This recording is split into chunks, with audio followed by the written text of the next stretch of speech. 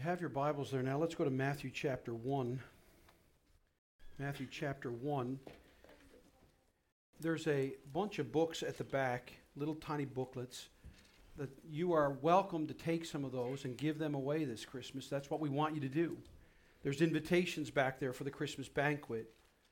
We want you to take those and give them away. There's all kinds of little booklets back there off to the side there, to my left, your right. There's a whole bunch of booklets that deal with various topics. And there's all kinds of things that you can use back there, Gospels of John, things that you can use. And because our theme this year is we want to have a very different Christmas. I'm going to preach to you this week. Brother Steve is going to do next week. Brother Jeff the week after that. Brother Paul the week after that. And I'm going to bring it all together at Christmas Eve, on our Christmas Eve service that we have in the evening of the 24th. Brother Daniel will then preach on our last Sunday of December. But the whole thing is about having a very different Christmas. We don't want to have just the same Christmas over and over again. In fact, there's a cliche that we say, the definition of insanity is doing the same thing over and over again, expecting a different result. So we want to somehow figure out a way to have a different Christmas. And so I start by saying that in Matthew chapter 1, verses 18 to 25, we are presented with the fact that God's gift to you this Christmas is a unique baby. Can you believe, as I stand here before you, do you realize it is December the 3rd, in about 33 days, Debbie and I will have been here with you for 3 years. Our third anniversary comes up in just over 30 days. That's how quickly time just clicks by. The older I get, the faster time goes. 3 years. It's Christmas of 2017. Debbie and I were out buying a few little gifts, and this year was a new experience because we got to buy gifts for a grandbaby. And so we were looking for a grandbaby's first Christmas ornament, and we found these little baby boots with little things on it. And because it's blue, Debbie tells me it's masculine because it looked very dainty and porcelain-like for me, but it was supposedly manly, so I believe her. And it's my 45th Christmas celebration, because I'm 45. And I've been through a lot in that time of ups and downs. Christmases that I want to stay in my mind and remember them for the rest of my life. And I'll be honest, some Christmases that I just soon forget. How about you? How about you this morning? What is Christmas like for you? Let me ask you this. One thing I've noticed about myself is one question that you're asked that I want to ask you is, what kind of Christmas planner are you? Now, I think it's pretty well known after 3 years that Debbie is the Christmas planner and I am the Christmas participator, okay? I'm not one of a Christmas planner. I'm very poor at Christmas planning. And I think that comes a little bit from my personality because I live in the present. I live in the moment. And maybe, though, the other part of why I'm a poor Christmas planner, and I hate to admit this to you this morning, is maybe I'm just a little selfish. I'm a little selfish because I like to put things off to the last minute, and I then run out and I try to capture my heart. I try to capture the heart of those I love into some absolutely incredible gift that I buy at 3:45 on December 24th. And you know how well that goes, I'm sure. But what is Christmas like for you? I mean, really, deep down.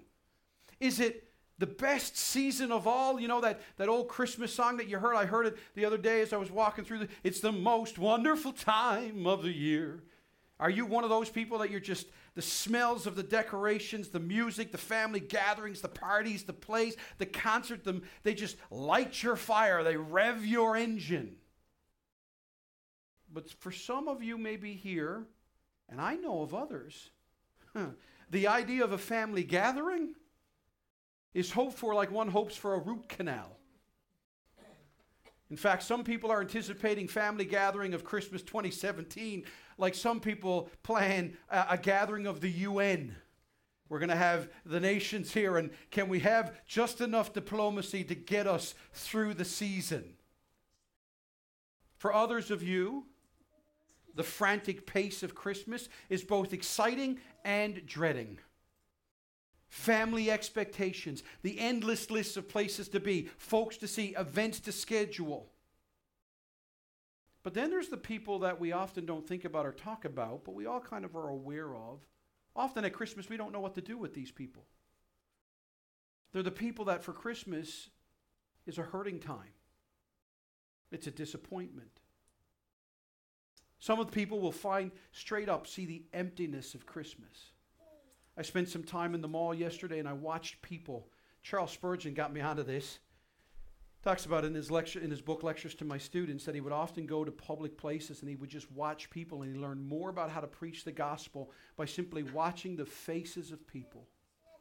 And when you go to the mall that's all decorated for Christmas and the music is pounded out and all the glitter and gold that's there, is every single store has its way of marketing its merchandise and telling you that if you own it, your life will be complete, or it's the perfect gift and all these different types of things. And yet you look into the faces of some people and you see emptiness.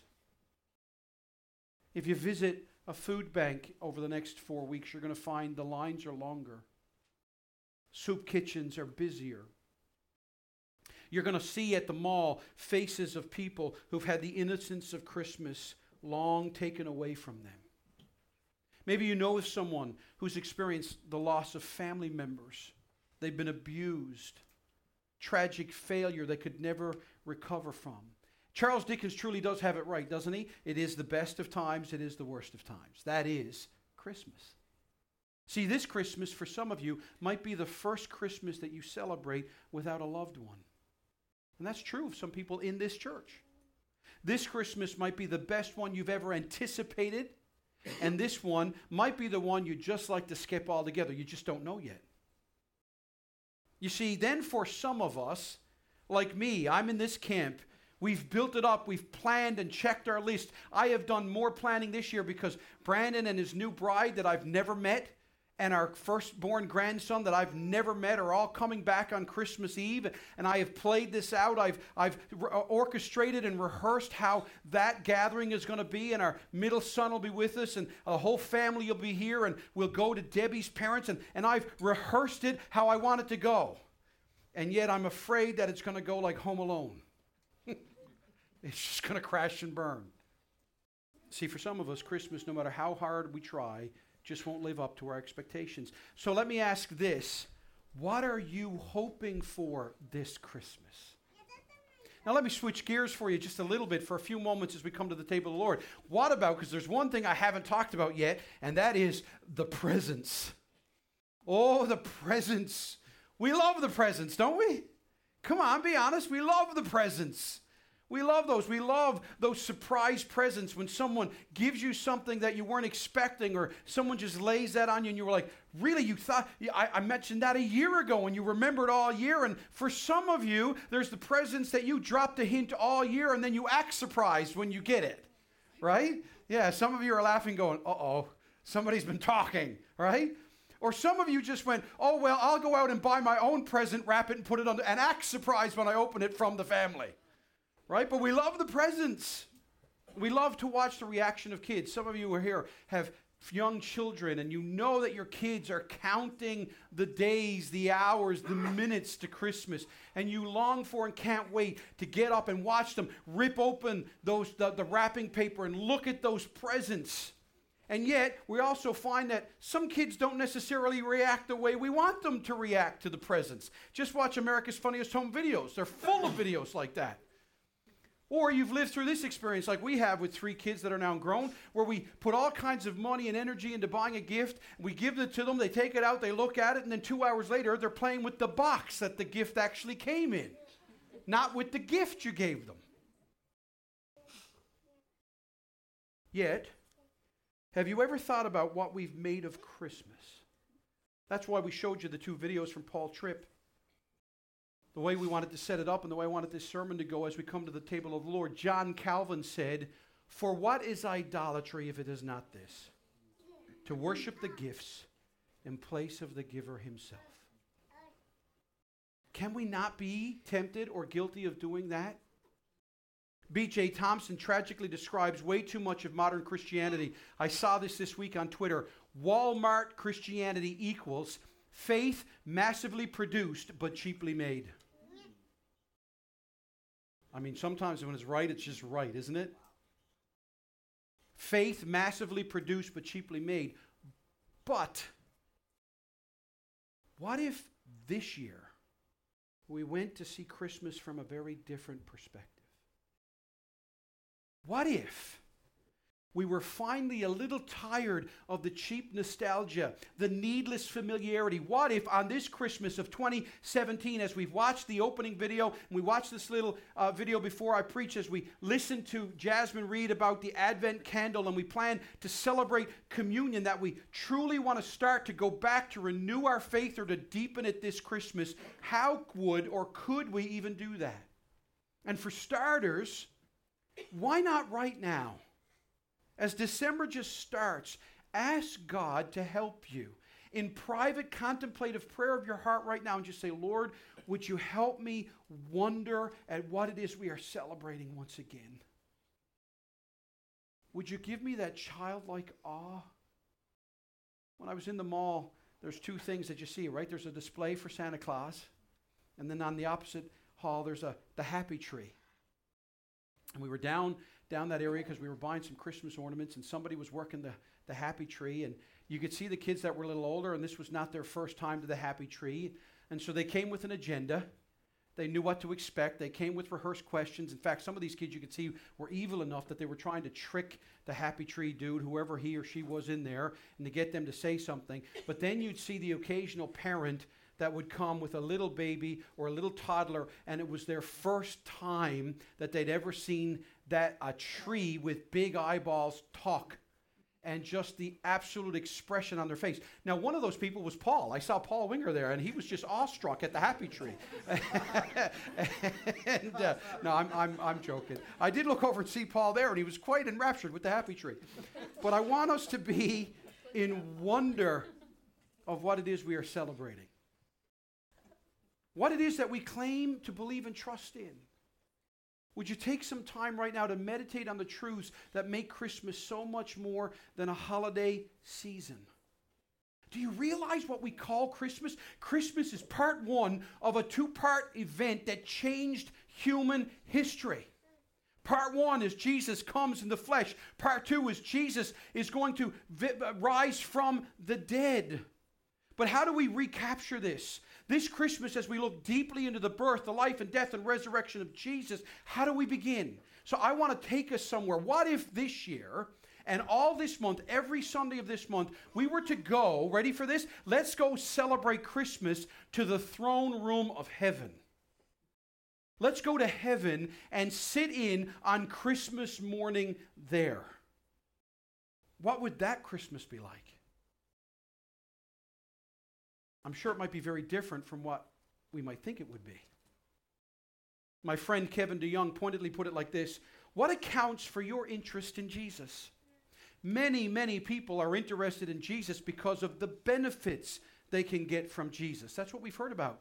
There are many popular preachers who basically preach a message that says, Jesus has power for you.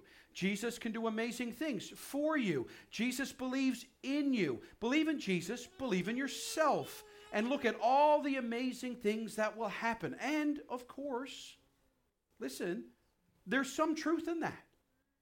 God, Jesus, does have power. He does do amazing things. It's not all quite that simple, though. Time and again, we see people are fascinated with the pointers, and they miss the point. So this Christmas, don't miss the point. Let's not let the massive giant of commercialism drown out the majesty and splendor of the hope that Jesus offers and is coming to us. No, rather, imagine with me what it would be like to sit in heaven's throne room and listen to the Trinity celebrate Christmas. You see, there would be no need for you to have your iPad hooked up or your Apple Music going or to have the decorations, because Revelation tells us what the throne room of God is like. In Revelation 4, 2-6, listen to these words. I at once was in the Spirit, and behold, a throne stood in heaven, with one seated on the throne, and he who sat there had the appearance of jasper and a carnelian. And around the throne was a rainbow that had the appearance of an emerald. And around the throne were 24 thrones, and seated on the thrones were 24 elders, clothed in white garments and with golden crowns on their heads. And from the throne came flashes of lightning and rumblings and peals of thunder. And before the throne were burning 7 torches of fire, which are the 7 spirits of God. And before the throne there was, as it were, a sea of glass, and it was like crystal. And then you go over a chapter more to Revelation chapter 5, verse 6. And between the throne and the 4 living creatures, and among the elders, John says, I saw a lamb standing, as though it had been slain, with 7 horns and with 7 eyes, which are the 7 spirits of God sent out into all the earth. And he went, and he took the scroll from the right hand of him who was seated on the throne. And when he had taken the scroll, the 4 living creatures and the 4 elders fell down before the Lamb, each holding a harp and golden bowls full of incense, which are the prayers of the saints. And they sang a new song. Worthy are you to take the scroll and to open its seals. For you were slain, and by your blood you ransomed people from God, from every tribe and language and people and nation, and you have made them a kingdom and priests to our God, and they shall reign on the earth. Imagine going to that room for Christmas. So this Christmas, let us visit this throne room and journey with me and the elders of Calvary as we each week will sit in and watch Christmas unfold in heaven. We'll see how God the Father and God the Son and God the Holy Spirit celebrate, what gifts they exchange, and what might shock you and I.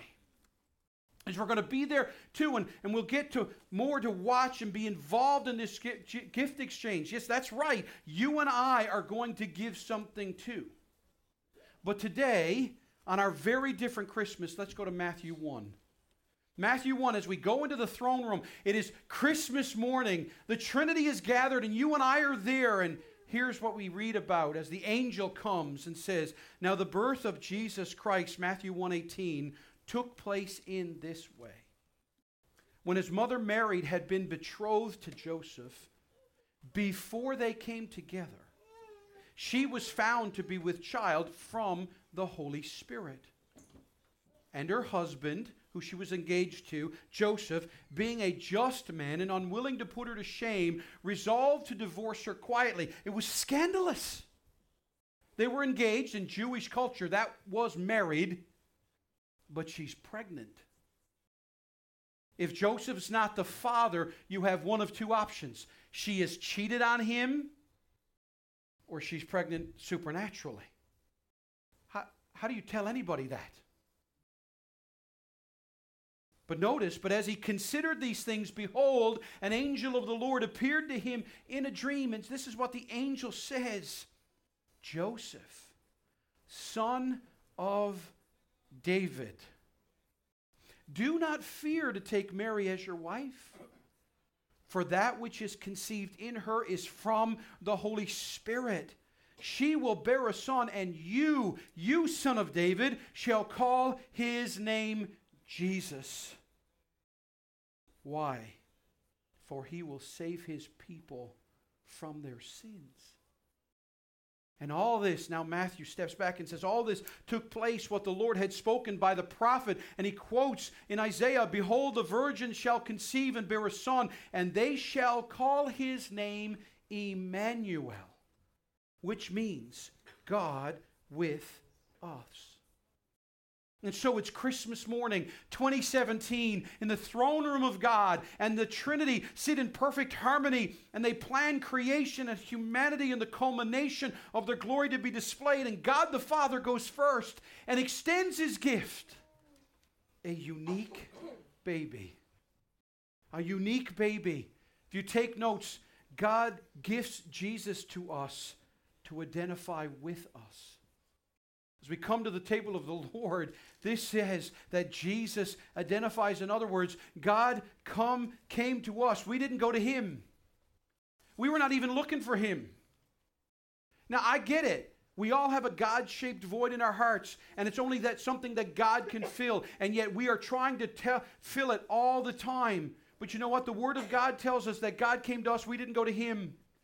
Here's the bad news. In Psalm chapter 14, verses 1 to 3, the fool says in his heart, there is no God. They are corrupt. They do abominable deeds. There is none who does good. The Lord looks down from heaven on the children of man to see if there was any who would understand, who seek after God. They have all turned aside together. They have become corrupt. There is none who does good, not even one. That's everybody in here. Don't think you're reading about somebody else. This is about you and I. God gifts Jesus to us to identify with us. And this must have been important because the psalmist says these exact words again in Psalm 53. And Paul takes them up in Romans chapter 3. And so now I get it. It's hard for us to understand this. It's hard for us to admit this because we've heard about Christmas or God or Jesus, most of you from birth. You've heard about this all your life. And you're like, Steve, listen, I've believed in God all my life. No. Nobody was looking for God. God came looking for us. Again, Kevin DeYoung makes this so clear and simple. If there's one thing God knows for certain, it is what's going on inside of me and inside of you. We need to understand that. But here in the throne room of God, God the Father looks at you and I as we sit there in the living room of heaven, and instead of passing His gift to the Son or to the Spirit, He looks at you and I and He says, this is for you. The first gift given is from God the Father, and it's given to you and I. We were just casual witnesses. We were just there, and we're brought right into it. And what would that be like? What would you expect God to give you if you were there? What would you have or ask for if you could have anything you wanted? Ask children that. Ask someone, what would you like for Christmas? Have you ever asked that to somebody already this year? What would you like? I had to call my parents this week and ask them. They live away, and I need to plan for that. And so I called up Mom and Dad and said, what would you like for Christmas? You'll never guess what kind of an answer I got. Oh, we just want your love, and we have everything, and da-da-da. And I'm like, okay. And then my mom's, but since you're asking, right? And then I got a list of about 25 items. Some will blurt it right out. What do you want for Christmas? Diamond ring. What do you want for Christmas? New car. Some will hold back and say, oh, I don't need anything, which is more often than not the truth, right? But in the deep quietness of our hearts, in the longings and our hopings, many reasons come before us as to something we would want. How many of you might say in the quietness of your heart, if I could have anything I wanted, oh, that I could have peace. Oh, that I could just have peace. Peace in my own life, or peace in the lives of my family. Peace in the church. Peace in the world. How many people would say, oh, Pastor Steve, could I just have some belonging? Could I feel like I belong? Or could I really know what it means to feel contentment? How many young people would like to just be safe? How many people would like security? Or how many people even in this room would say, oh, what I would give to have family? How about love or acceptance or freedom from fear? How many of you, if somebody said to you, I'll give you anything you want for Christmas, and you would say, oh, that I could just have this one wrong righted. If I could just have this one mistake washed away or rubbed out. If I could have just that past failure corrected, that hurtful word forgotten or taken back. But God the Father in the throne room of heaven looks at you and I and says, I know exactly what you need, and I'll give him to you, a baby. A unique, one-of-a-kind, never before and never again baby. It's the gift of his Son, Jesus Emmanuel. Look at our passage in Matthew 1 when the angel says, and you will call his name Jesus. Why? Because he'll save his people from their sin. And don't be afraid, Joseph, because that which is conceived in Mary is conceived supernaturally by the Holy Spirit. And you're going to give him a God-given name, and that means something for all of us. You see, God giving us Jesus gives you and I true clarity today. We can have clarity this Christmas. On the 17th of this month at our Christmas banquet, our music team is going to sing one of these songs. It's called Mary Did You Know? Mary Did You Know? It's a beautiful song to consider because I actually think it lays out the struggle to comprehend the majesty of God. Have you not just in this last year had some opportunity to look at a beautiful sunset? Have you not gone out to Topsail Beach and just watched the sun set on the back of Bell Island as the whales crest the ocean and the wind blows so gently, and you're just there and you're like, this is what it's like to be a Newfoundlander. Amen. Yeah, right? Have you ever looked at a moving display of the stars in the sky?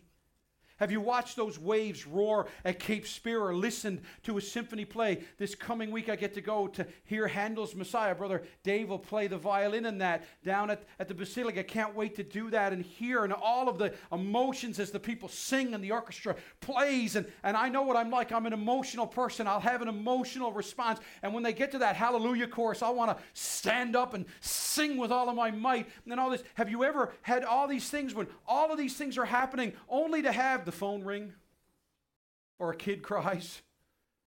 I've tried to go out to Cape Spear with my family and I'm looking at this beautiful landscape and all of a sudden, Dad, Brandon punched me. And all of a sudden, all the beauty in the world is just taken away. Then there's the struggle as we enjoy and look at the things to wonder, is God out there? Is anyone out there? Is something bigger than me? What's all this mean anyway? And then God says, here, I give you Jesus, a completely vulnerable, completely open, completely dependent baby. But he named the stars. He named the stars. Yes, Jesus comes to us to show us God himself. As humanity guesses and creates its own version of God, God comes and says, here I am, and I came for you. No more guessing, no more longing. The pages of the Bible tell us who God is, who Jesus is, who the Spirit is, who we are, what we need, and how God and only God can give it to us. But secondly, God's gift of Emmanuel means there's eternity. It means there's eternity. As I said last week, we are all aware of our mortality, but also our immortality. But here's the question. What is eternal life and what will it truly be like? And so God the Father says, here's my gift to you. It's a unique baby, and no matter what this Christmas will be like, if you're looking to family, they fail. Family leave. The truth is, family die. I found my wedding album the other day, and I was flipping through the pages of my wedding album, and I came across a picture of me with a whole host of my extended family. And as I looked at that page, all of a sudden I realized of everybody in that page, I'm the only one still alive. Everybody else on the page has passed away. All my grandparents, all of the aunts and uncles that are there, about 9 people and me, and 8 of them have passed away in the last 25 years of my life. So if you're looking to family things. If you're looking for a gift, it will last. It will not last. It'll fail. It'll break down. If you're looking for a feeling, it will flee. Jean-Paul Sartre said, there comes a time when one asks even of Shakespeare or Beethoven, is this all there is? But God gives us Jesus to tell us that there's more to life than just life. That eternity is not only real, but it's to be embraced in Jesus. Don't live for the temporary, live for the eternal. But that angel told Joseph something else, didn't he? God's gift of Emmanuel means we have dignity. Church, listen, on this Sunday, on this Christmas, if you want Christmas to be different this year, remember what we are, who we are. Are we simply animals at the top of the food chain? Is Darwin truly right that it's survival of the fittest and nothing more? But you see, God's gift of Jesus says, no, that's not right. The fact that God the Father would gift us his Son, the one and only, perfect and holy in every way, is proof of our dignity as those made in his image, that Jesus would come to us to like one of us. Brandon Manning said this, our identity rests in God's relentless tenderness for us revealed in Jesus Christ. He shall save his people. Nobody is nobody to God. We all matter. We're precious in His sight. In fact, you're so precious, so incredibly dignified that God sent His Son to us so that we could see and experience the glory of God in ways not possible. And so finally, God's gift of Emmanuel means we are loved. Oh, church, get this Christmas. Because getting this will help you prioritize. Getting the fact that you're loved by God will help you put the right priorities where they need to be. It'll help alleviate your stress. It will calm you down. See, what love is this that God would give us Himself? And this all happened according to Matthew 1. According to the prophet, a virgin shall conceive and give a son. His name shall be called Emmanuel, which is God with us. That Jesus would give up everything so that you and I could have Him. Jesus left the throne of heaven so that you and I could have Him. What would you do for someone whom you loved? Now, I've talked about Brandon and Jordan and Abby. Well, there's one thing I've learned about being a parent is that love drives me. I don't know if I shared you with this, but my life, I wish I had the time this morning because I can't, because we got to do the table of the Lord. When Debbie told me she was pregnant with Brandon, I was so overwhelmed. I did never believe that we could be parents. And some things happened in my life. Quite frankly, I had a bad view of God, and I actually thought I would never have God's blessing in my life. And so when Brandon was first given to me and I had this little precious little bundle of joy in my arms, I just thought, man, I love this little boy. And then when Debbie came to me a couple years later and said she was pregnant again, you would think I would have rejoiced and stuff, but I honestly, this is what I said to Debbie when she told me, what are we going to do? Because I love Brandon. I don't think I'm going to love the next one. I love Brandon. Like, I couldn't possibly imagine what it would be like. I felt so much emotion towards this one. I thought, there's no way. And honestly, for 9 months, I was terrified that I would never love the second one the way I loved the first one until they passed me Jordan. And then I instantly knew what it was like to love equally two different people. And how your love just breaks apart and multiplies. And then it happens over and over again. And I sacrifice. And it hurts, and I struggle when my kids can't see how much I love them and how desperately I want them to save them from the ill effects of wrong decisions. And so often, my kids can even rebuff my love, but I keep on loving them. I love them to correct them. I love them to give away what's mine to them. I love them to say no to them. I love them to long to say yes to the right requests. Yet how much more does God love you and I? Because at my best, I'm still a flawed sinner trying to love. But God loves you and I. God gave Himself in the form of His Son, Jesus Christ, to save us from our sin. God the Father didn't give us a thing but a person. Jesus comes to give us clarity about life, and it's eternal. He comes to give us dignity and value and purpose. He comes to show us and give us love on a cross, and love at a cost. Love that will change us and forgive us and transform us. And when you know Jesus more than in knowledge, but by experience and truth, then you'll respond like Joseph did in our passage. If you read the next verse after 25, it says, Joseph awoke and he did what the angel of the Lord told him, because he knew what it was to be loved. The question will remain always. Here it is. Here's the question. Will you accept this gift from God as Father today, this Christmas? Will you accept it? You make a decision to accept or reject.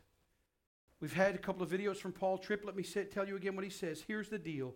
You are either joyfully surrendering to the King of Kings, or you're working hard to set yourself up as king. Which one are you? God steps forward and extends His gift to humanity, to you and I, in the person of His Son, Emmanuel, God with us, to save us from our sin, to offer us eternal life with God as Father, to restore our dignity and honor of our original intent, created in the image of God, to glorify Him and enjoy Him for eternity. So this Christmas, church, step back and breathe. Consider what the reason for the season truly is. Think of our first Advent candle was for hope. But who are you hoping in and for this Christmas? Think of the songs we've sung, the things we've prayed and listened to. Now we come to the table of the Lord, and this table says that Christmas was successful. That the incarnation indeed went all the way to the crucifixion, which led to the resurrection, and now we long for the culmination when Jesus returns. So church, don't waste Christmas this year. Rejoice. Amen? Amen. Let's close in prayer. Father God, I thank you for this opportunity to share your word briefly and to call us to the table of the Lord. And now, Lord, as we do, oh God, stir our hearts that makes this communion different. I pray in Jesus' name. And all God's people said,